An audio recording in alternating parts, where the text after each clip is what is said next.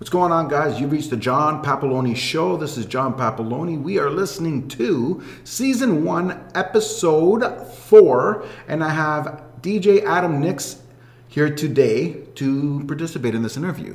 What's going on, Adam? Hey, John. How's it going? Thanks for having me. My pleasure. Thanks for coming down. Thank you. It's been good to catch up over the last few weeks. I know the last time we chatted, it's been about a year since that before. I know it's been a long time. I think the last time we worked together was I still had Click Radio. Yeah, that was quite some time ago. What was that, like 5-6 years ago?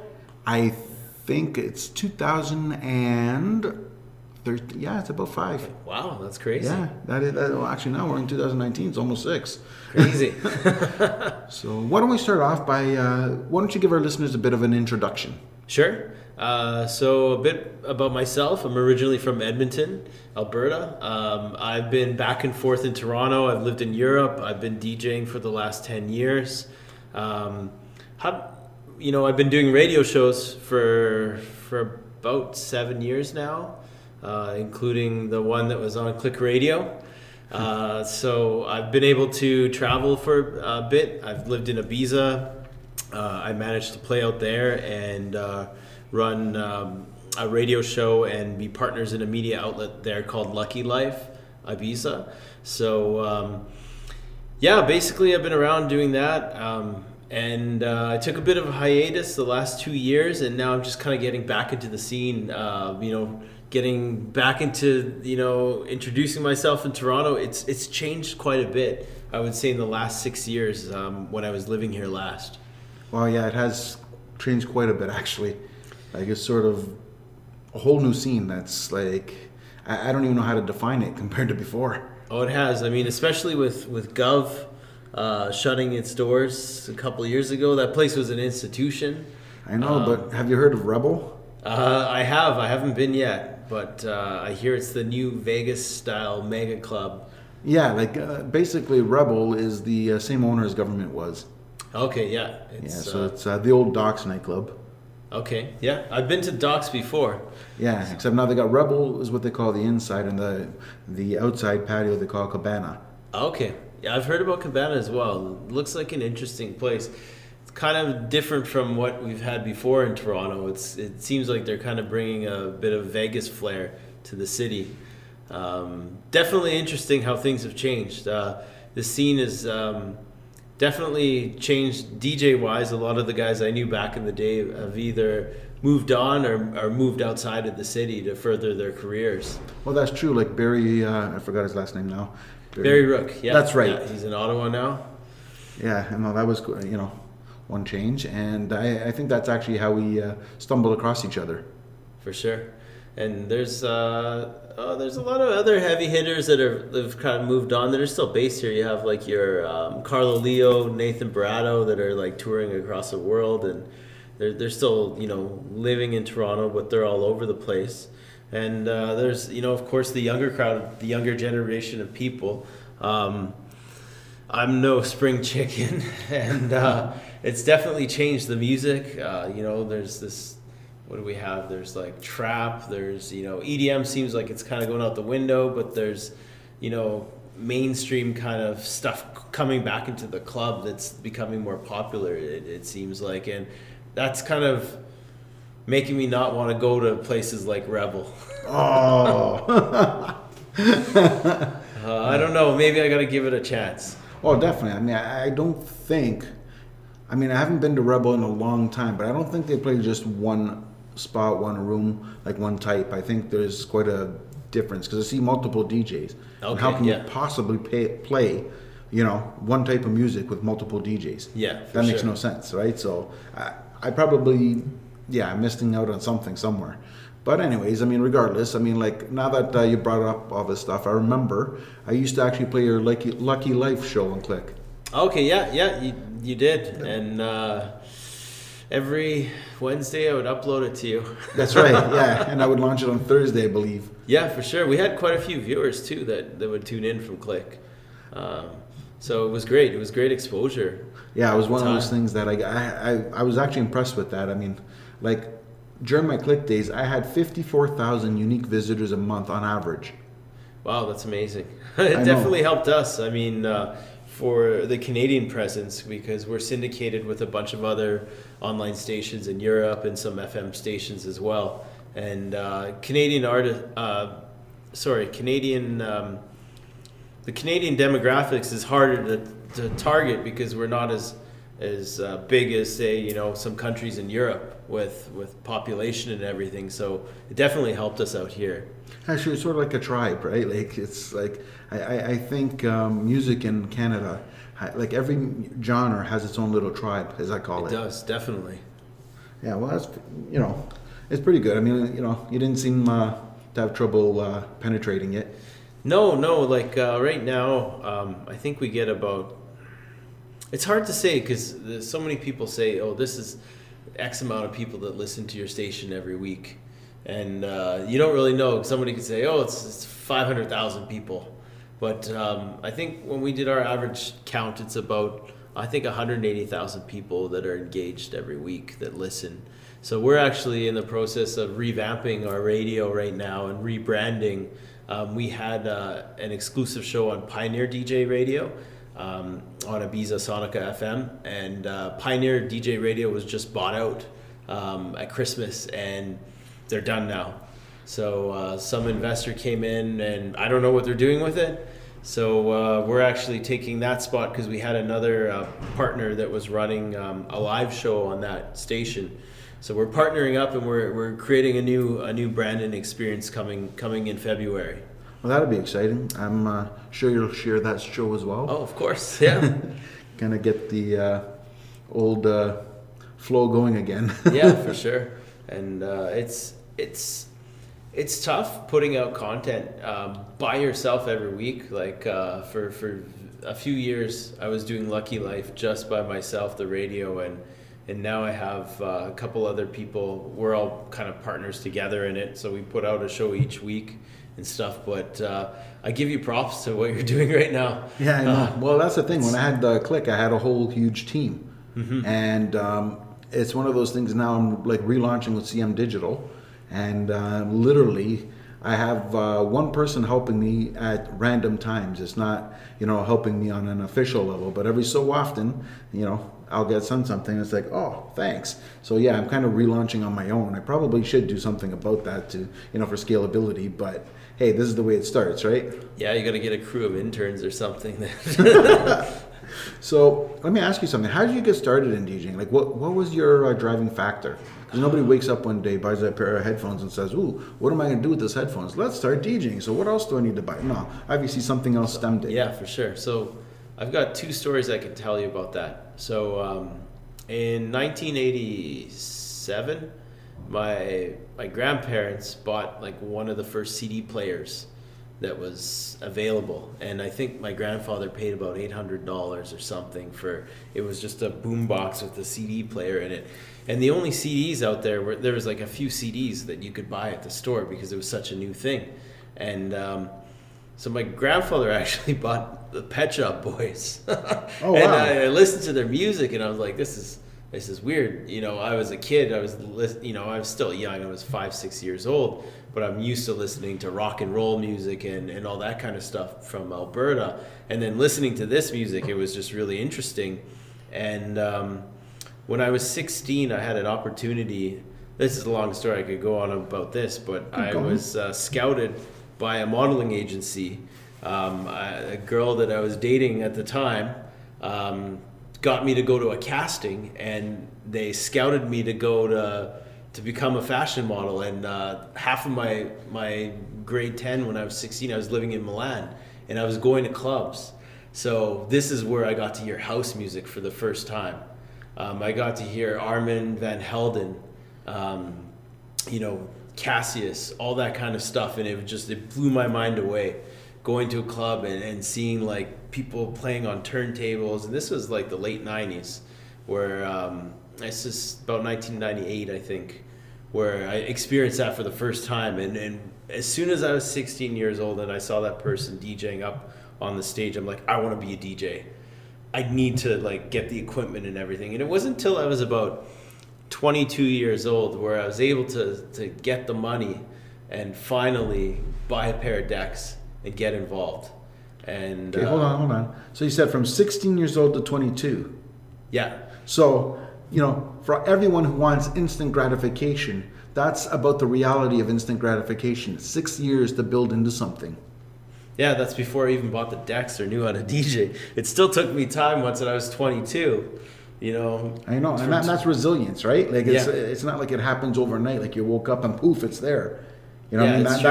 Like if it took you 6 years to do it and you still want to do it, that should be a sign that maybe something clicks there, something that's it's made for you. And no matter what, my issue was that I'd always tell my parents, I'm like, oh, I want some decks, I want some turntables. They're like, what are you doing? Like, that's a stupid thing. You should be wasting your money and all this. And then until I actually bought them and my parents saw how happy I was, and they're like, wow, maybe it wasn't such a bad thing. Maybe this guy should have got a pair of decks earlier. We should have influenced him to not do that. And from about 22 years old, for 2 years I saved up some money so I could go to school and get an audio engineering diploma at OER.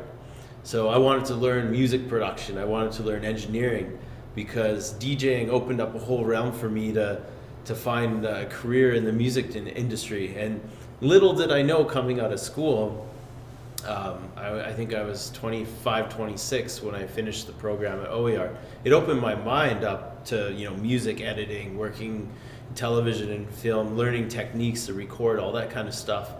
It opened my mind up to all that, but at the same time, all these studios were closing back then. Recording, what year was this? 2008. From 2001 to 2008 in Toronto, I think 200 studios closed up because the style, the way of doing business changed. You could do it on a laptop from your home, opposed to having this $300,000 studio that you have to go to and record on a 100-channel mixing board. So the business definitely changed. So getting out of school was even harder to try to break it in the business, because I wanted to be an engineer and put out records, but it's tough. You got to find other ways around it.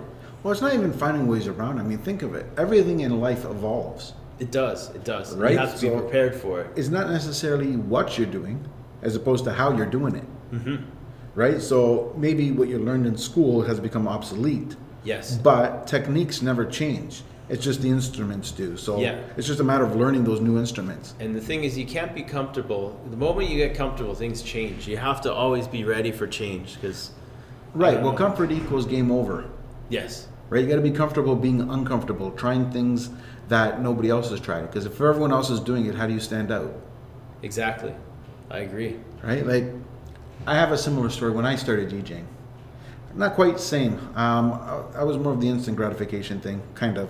I didn't wait 6 years, but I was kind of determined, and pretty much I put everything into it. Well, like I do everything. I put everything into everything I do. Yeah. Sometimes it's good, sometimes it's bad, right? But anyway, so I remember 15 years old, I used to watch a couple of people I know DJing. And they used to, one person even did our high school dance. And I watched, and I'm like, I don't want to be in the dance. I want to be the guy behind the records. I don't, you know what I mean? I'm not a dancer. I don't dance. I mean, at 15 years old, we're not drinking. Yeah. You know what I mean? And it's what am I doing here? Yeah. But I was fascinated by the Technics 1200s. Just watching them spin and watching them play, and I'm just fascinated on how he goes. And then that was one intro to it. Then I used to go to a bar, and so somebody else I knew. ID. Well, no, not even. They just never asked. It was a local bar, and they walked in, and I just never had a problem. Plus, so it was one of those things that somebody else that I knew who went to the same high school, and obviously he was grade 13, and I was grade 9, right? So I was but anyways, it was, sort of one of those friends, brothers, friend, and he used to DJ there, and I used to watch him play, and, I was fascinated. Then one day, he said he wants to sell us Technics 1200s. And oh boy, did I get excited. I ran home and I'm like, do not sell it. I'm going to buy these do not sell it, do not sell it. I kept saying it, right? Like, and it was before the days of cell phones. You couldn't call people. Yeah. You know, I had to run home, and I'm like, you know, running home, and you know what I mean? Like, I went there, you go, Dad, I need $1,000. And of course, you know how that conversation went. How did that go? Not very good, right? No. And it goes, you know what? When you work, you can spend whatever money you want, however you want. Yeah. Boy, was that motivation. And then I turned to him and I said, the guy's name was Tony. I go, Tony, I want these 1200s. I go, I need to get a job to pay for it. And surprisingly, for a kid, the guy trusted me. Wow. Yeah, that's what I said. Yeah, like, you know what I mean? Like, I even wanted to buy his records. He wanted out for whatever reason. I think he was getting married. So I was like, wow, you know what I mean? Like, that's incredible. So he held on to him. And what did I do? I got my job at McDonald's. Yeah, nice. Most people get a job at McDonald's because they want to earn money, save, put away, whatever. Yeah. Not me. Nah, I'm doing this so I could buy records. Yeah. That was exactly my whole mission. So I went to McDonald's. I worked and I worked and I worked. And lo and behold, I bought my stereo system. Wow. I was so proud. And then I was buying records and I was buying all kinds of stuff, right? Like, and I remember the first time, it was kind of one of those, you know, traditional European families. My dad said, when you have the money, you can buy whatever you want. Yeah. Well, before I picked up the 1200s, I went out and picked up the stereo with the speakers and all that. I showed up with the box at home. And my dad looked at that and goes, what the heck is that? I said to him, I go, it's a stereo. Yeah. Yeah, well, I guess he didn't think I was actually going to do it. Yeah. And yeah, European way, you know what it is. They grab you by the ears, you got to carry the thing, bring you back to the store. That's like so embarrassing. Yeah. You know what I mean? Like, but I was still determined and I found a way around it. So what ended up happening is, I remember I was pissed off at temper tantrum and my brother came over, right? And then he goes, and looked at me and goes, what's wrong? And I told him. He goes, hold on. He went home. Where the hell is he going? He went home, came back, brought his stereo over. He says, now it's my stereo. He can't bring that back. Yeah. Right? So he helped me out that way. I never forgot that. So then I went to my friend. I picked up the 1200s. I brought them home. No problem with the 1200s.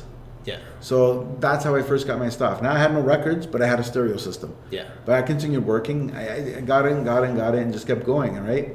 And I mean, what an exciting feeling. That minute you play your first records. Oh yeah, and then you know, I don't know how it was for you, but when I first started, I only had like maybe 3 or 4 records, so I wore the shit out of them because you'd be learning, right? And you can't buy everything all at once. You know, you've got your McDonald's paycheck that you're buying as much as you can every 2 weeks or whatever you get paid, but you're stuck with what you got. It's not like it is now where you can run Tractor and you can run Serato and just put a timecode vinyl on, download MP3s.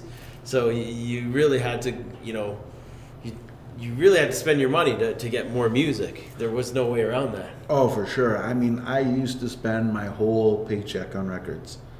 And believe me, the record store got to know me so well that they started putting the new tracks aside for me, knowing, and every week I'd go in, and every week they say, here's your list, here's your list, here's your list, and I didn't even know what I was buying. Yeah. But they just knew my style, they knew what I wanted, nice. And I just went home. Now, it was pretty good how well they know me. Like, I would take 10 records. Out of 10 records, 9 of them was exactly what I wanted.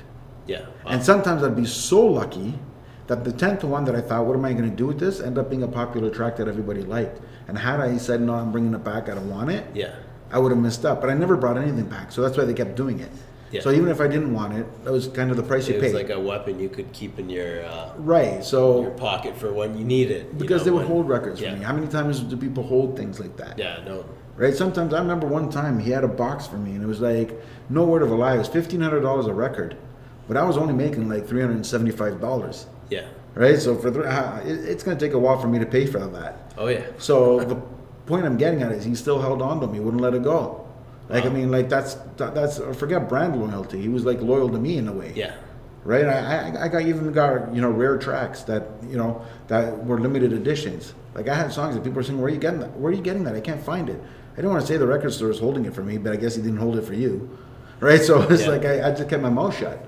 Right. Like, and I'm just like, I don't know. I just found it. Right. It's crazy how it was back then, with music, where you'd have that unique track that nobody else would have. And even like if you look at mix CDs and stuff like that were coming out in the 90s, like I remember going to Europe and I bought the CD the summer before, and then they started playing the music here in Canada a year later, and you're like, this stuff's already a year old, and it was new here. Like how the internet revolutionized that. That's true. To what it is now. Like I find it so amazing because it's so hard to have that unique track now. That is true because everyone's accessible. You can upload it to the internet, and everyone's got a copy of it. Yeah, so, well, that's the thing. You know, speaking of unique tracks, I remember my cousin from Italy came down, and because he was one of my inspirations too. Because when I went to Italy in my 15th year, like I was 15 years old, my parents went back for a couple of months to see their parents and stuff. So I went with them, and my cousin. That was the first time I met my cousin. Like, it wasn't just a name over the phone, and he used to take me to all the clubs. Same thing, like you know what I mean. And he used to have a DJ set up upstairs in his on top of the garage. Like he had a room on top of the garage, and he just had it set up for that. So now he came down, and I had my setup at the time. And well, yeah, so I had quite a big setup. I mean, actually quite a studio setup, to be honest. And none of the equipment was mine, but we won't go there, or at least not right now. But it was kind of one of those things. I landed in a fortunate spot where I was able to use someone's equipment. Wow. And it's sort of like I met somebody in the industry that helped me out a lot, and I helped them out too. So we kind of helped each other out, and it gave me the benefit because he had all this extra equipment that helped me create this recording stuff, which is great. Yeah. But where I'm going with this is that my cousin was there. He saw this studio and goes, holy crap. I mean, obviously in Italy, right? He looked at that and goes, oh, this is a lot of stuff. And I wasn't going to get into it and say it's not mine. Yeah. Right? I just played. He showed me some of the stuff he learned. He played, right? And then we said, okay, since we're hanging out, instead of hanging out indoors, why don't we go to a record store? I got some records in a box waiting for me. Yeah. Right? So I go to, this time it was Trax Records in Mississauga. Okay. And Jimmy, the owner, I knew him, and showed me a whole box of records, different stuff, and I'm going there, and then Europe was very futuristic, as you said, right? Oh, it was. So back then, I deviated from my normal pattern, and I wanted even some of the futuristic stuff. So he goes, okay, you showed me. So I kept putting that, and I go by my cousin's opinion, right? Because he really was talented in just knowing. So and you know what, he was pretty good. 70% of the things he said ended up being true. Not a bad ratio. Yeah, that's pretty good. Especially for a guy who doesn't know our market. Yeah. So it's one of those things that every time he goes, yes, put it in the box. Yes, put it in the box. Yes, put it in the box. So he turns to me, he goes, oh, okay, so is he holding that? He goes, no, that's what I'm taking home. Yeah, wow. And he's looking at it, and he goes, yeah, but I mean, a little bit at a time, right? He goes, no, I'm going to take it all home now. Right? It's mind blow. Yeah, and he goes, okay. So we drive, and we're driving away, and I go driving. He goes, John, you got to go back. I go, why? We didn't pay. Right? I go, yeah, I did. And I go, don't worry, it's going to charge my credit card. Yeah. We paid, don't worry. Yeah. And he seemed confused about that. Yeah, it's different in Europe, I guess. It's all cash, right? Right. Most of it. Yeah, so... Anyways, we go back, we play around, then I take him back to my aunt and uncle's house, where he was staying while he was here. Yeah. And he goes in, he goes, you're not going to believe this. We went to the record store. I told him all these records. I thought 1, 2, 3, 4 records, maybe 10 if he's crazy. I go, we picked out 90 records. He bought them all. Like he was just blown away by it. But you could tell that experience sort of made his day. Yeah. You know what I mean? In a way, it was like that shock, right? For hours we played with that. We even recorded a whole CD. Like we recorded a CD, and I saved the CD so he can bring it back with him. Nice. You still have that CD? No, I don't. Oh. Yeah, I know. I wish I did. So, but I mean, I still have some of the stuff when I did my Friday Night Shuffle with Click Radio. Nice. That's I have that in MP3s. I saved them on my computer. It's crazy how the times have changed now. I think we were kind of chatting about this earlier, but so Beatport is going to be launching a partnership, I think, with one of the major companies, whether it's Tractor or Native Instruments or Serato or something. I'm hearing that they're going to offer a subscription service that basically you can sync with your Pioneer device or whatever, and you can stream whatever the heck you want. So whatever is available on Beatport, you can dial up on your CDJ now. Either it's going to cause a lot of disruption and change things, or every DJ is going to be playing the top DJ's playlist on Beatport, their top 10 songs. Well, we'll see what happens. I don't know. What do you think about that? That should be interesting. But I mean, you said it's streaming, right? It's streaming, so basically it's going to buffer the song. It will load it up. But that could be dangerous. It could if you lose the internet or... Well, that's my point. Imagine going to a paid gig, getting paid big bucks. You show up, you load up, the internet is not strong enough, or they don't have internet. You got to have some kind of backup or you're screwed. Well, that's my point. And I Yeah. think that...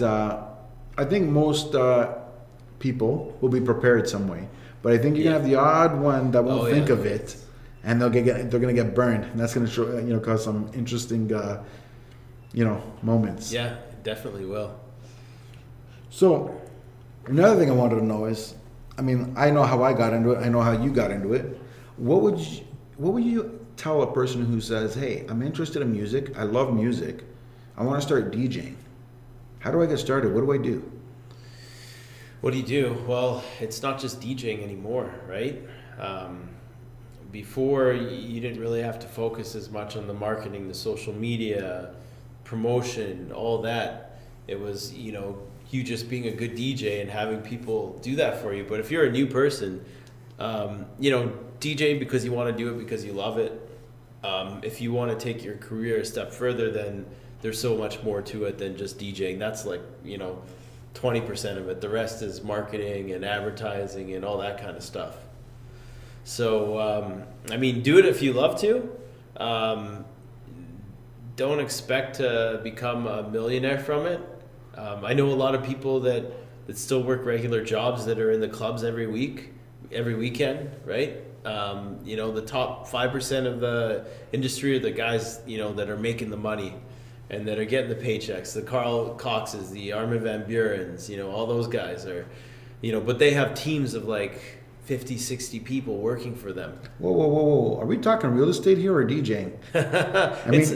There's almost a correlation to that. Well, that's exactly what I was getting at, right? Like even real estate, everyone thinks everyone makes $1 billion. 80% of the people don't even make a sale. They're bartending or doing some other job to pay their fees. It's the same thing. Yeah, and then 5% are making millions of dollars, and then you got 15% that are pretty much making a living. But the 5% at the top, they're also, like I said, they've got 50 to 60 people. They have multiple PR managers. They have image managers. Let's talk about ghost producing, because there's a lot of those guys at the top that have a team of people that are making music for them, catering to their style and everything. All that stuff's happening.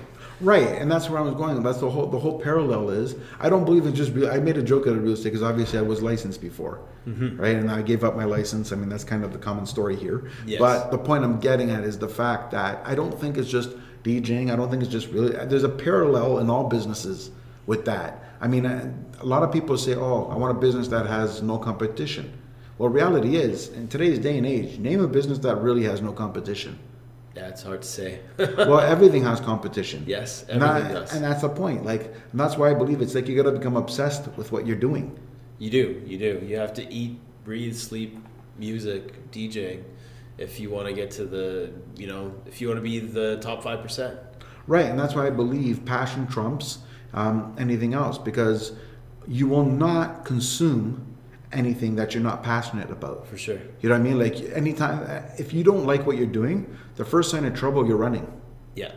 But also I think you got to be able to starve financially and experience Fathom before you crawl to the top for some of these guys. Because if you really love what you do, you might have you might have a couple of years where you go through some dry spells where you're not getting the bookings, the attention, but you're focusing on your craft, your music, and eventually somebody's going to pick that up and be like, wow, this is amazing. Look at Steve Lawler, case in point. I mean, he tried, I just recently watched a documentary on him, and he changed up his music style, and he was playing what he wanted, and all of a sudden, people stopped dancing. There's events that he would be booked for. He stopped getting booked for them, but he stayed true to his sound, and eventually, people started listening to it and giving it a chance, and he started getting booked again, and the same thing. I think you have to stay true to your craft, whatever it is. Well, exactly. You're really, when it comes to music, you're trying to please your audience, but really your audience is really people like you. Yeah. You're not, I know everyone says, oh, I'm playing for the people. No, you're not. Because you know what? What type of music do you play? What do you enjoy playing? What is your passion? I like deep house. I like tech house. I'm a big fan of disco house. And a lot of people don't like disco house. And I'll get categorized as that person, and I won't get booked because of it. But that's what I love. But here's my point, though. Right? Look at what you just labeled. Now, what if I told you I can get you booked every day for the rest of your life playing hip-hop? Some DJs might be like, okay, I got a paycheck. But then they might like it somewhat. Yeah. I'm not saying you don't like it, but the point I'm getting at, if that's not your style, that's not you being true to yourself, why would you want to do it? Yeah, I see what you mean. But there's... So that's where I'm going. So when he's true to himself, all it is what I call a shift. You're shifting people who you were trying to please in order to find the crowd that wants to be in the same space that you do. Yeah. And that takes effort, and that takes time, and it's scary. Oh, it is. Right? Because there's that moment where you go from being busy to all of a sudden you get this dry spell and you're going, okay, what do I do now? Right? And then it's and that's where I'm talking about passion. That passion will make you, persevere and just keep going and going and going until it hits. And I think you have to stay on that path. There's some DJs that I know that have flip-flopped all over the place to playing whatever's popular. But does that make them stand out? Absolutely not, because they're playing whatever's popular at the moment. And they're jumping on the bandwagon. There's people jumping from electro to EDM. Now that they're jumping to deep house. And, they're playing every once in a while, but they haven't really advanced their career anymore because they haven't stuck to... I got a name for those people. What do you call them? Record players. Yeah, that's exactly $100 what record like players. MP3 the difference between someone who just does what you just said and someone who follows his craft is $100 versus $5,000 or more. Yeah, exactly. Because if you're getting something that anybody can play any song at any random order at any time, then you got a record player or a jukebox. Exactly. You don't need a person for that.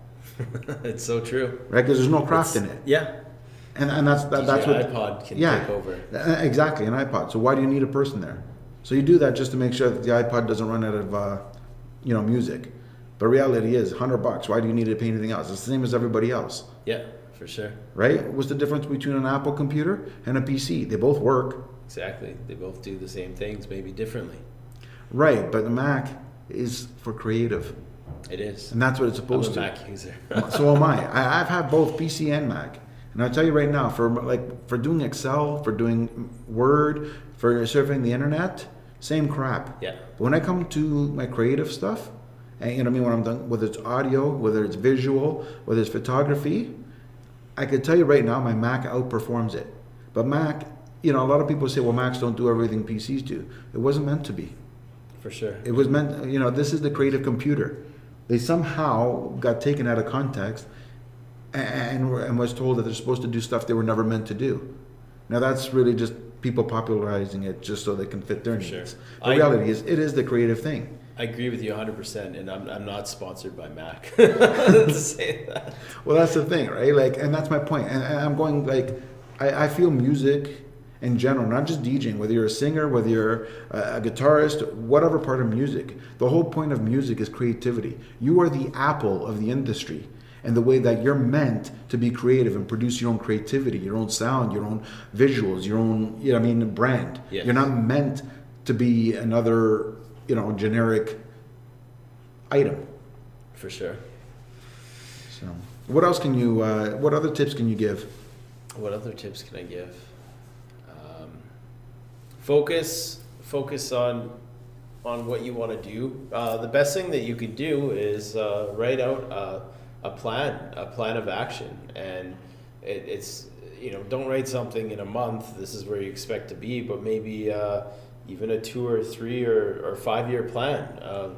Maybe your first year you want to make sure you master the craft of DJing, and you learn everything you need to do for that. And then the second year you want to get into music production, and once you have those 2 things down, if you want to be a producer DJ, I mean, marketing and all that can happen after, but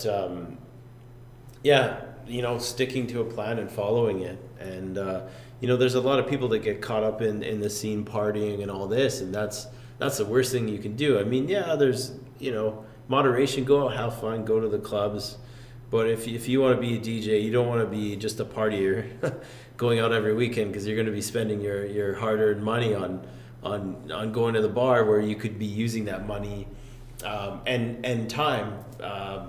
You could be saving your time as well. Like, there's so many free resources on the internet. You don't even need to go to audio production school nowadays. YouTube itself has so many tutorials where you can learn. You could eat, sleep, and breathe YouTube for a year, and I'm sure you could learn how to produce music. Well, I'm sure. I mean, but I can't discount the schooling. There is some value to it. Of course there is. But let me be clear. I think there's value in the schooling if you're not borrowing the money. I personally believe student loans will be the demise of North America. And I don't think there's anything you can get from a student loan that makes it worthwhile. I agree, and I think it's completely overpriced, school nowadays, and that's why I don't, I don't want to mention, schools that I've been to or anything, but I paid $30,000 to go to a 1-year program, and who knows what it is now, 10 years later. And the chance of getting a job is slim to none. I think that needs to change. Well, here's my case in point. Because they're loaning out money, you can go to these programs where if they didn't loan that kind of money out, I don't think those programs would be that expensive. Well, here's my case in point. Now I'm going to bring up something I wasn't going to go to. So you said you went on a hiatus for a couple of years. Yes. Why don't you tell everybody what you did, and in some ways you still do?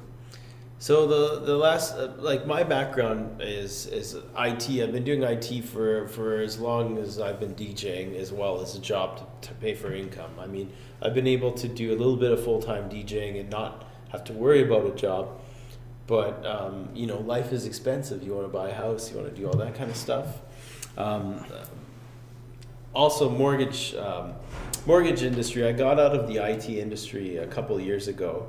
And I decided to change industries because I thought I could be a mortgage broker full time and still be able to have all my hobbies and work on that and have a well balanced life. Well, that is not true. Working full time in the real estate industry is very tough, especially in the economy in Alberta, where I'm from, where things have really changed up a lot.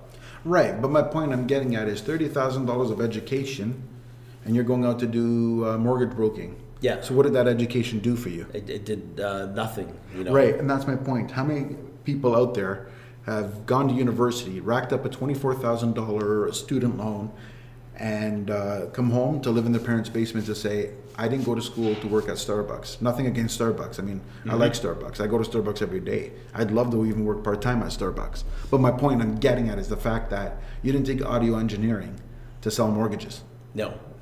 And that's my point. And that's what I'm saying. And it doesn't matter what industry it is, right? It could be any industry. It applies the same. And I'm not saying school is not important. But all I'm saying is there's better ways of doing it than through student loans. And sometimes what you want is a slow progression. And that if that means you got to work summers to pay that tuition, or you've got to start a couple years later to save it, that may be the better thing. It might be better to even have a job in the same industry that you want to get into, so you get known. So by the time you graduate, you're a familiar name when you're applying. For sure, yeah, like becoming an intern or, Right, and going full circle around, one thing I'm sure you've learned is you've tried a lot of other things, and basically your music became a back burner, for a lack of a description. Basically, me taking a break from music actually was depressing for me because it didn't make me happy. Me working on music at home, there's something that is peaceful for me. It takes my mind off the everyday world where I can sit in front of a computer and start working on music or even recording a DJ set or playing in front of people as well. Like it takes me away from the everyday stresses in life. And you know, there's been so many times where I'm like, you know what, I'm sick and tired of this. I'm just going to sell my decks. I'm going to be done with this and never again. And then I end up like watching a DJ or watching a documentary on music, and then it's just like, oh, I want to do this again. And it doesn't necessarily mean that I want to become the next, you know, big name or whatever. I just want to play because it makes me happy. Oh, of course I'd love to, but so what's stopping you? There's nothing but if you look at the odds, anything is possible. Yes. Thank you. Anything is possible. But look, it's passion. That's where I'm going at. The point is, you stepped away. You couldn't stay away. You couldn't even sell your decks.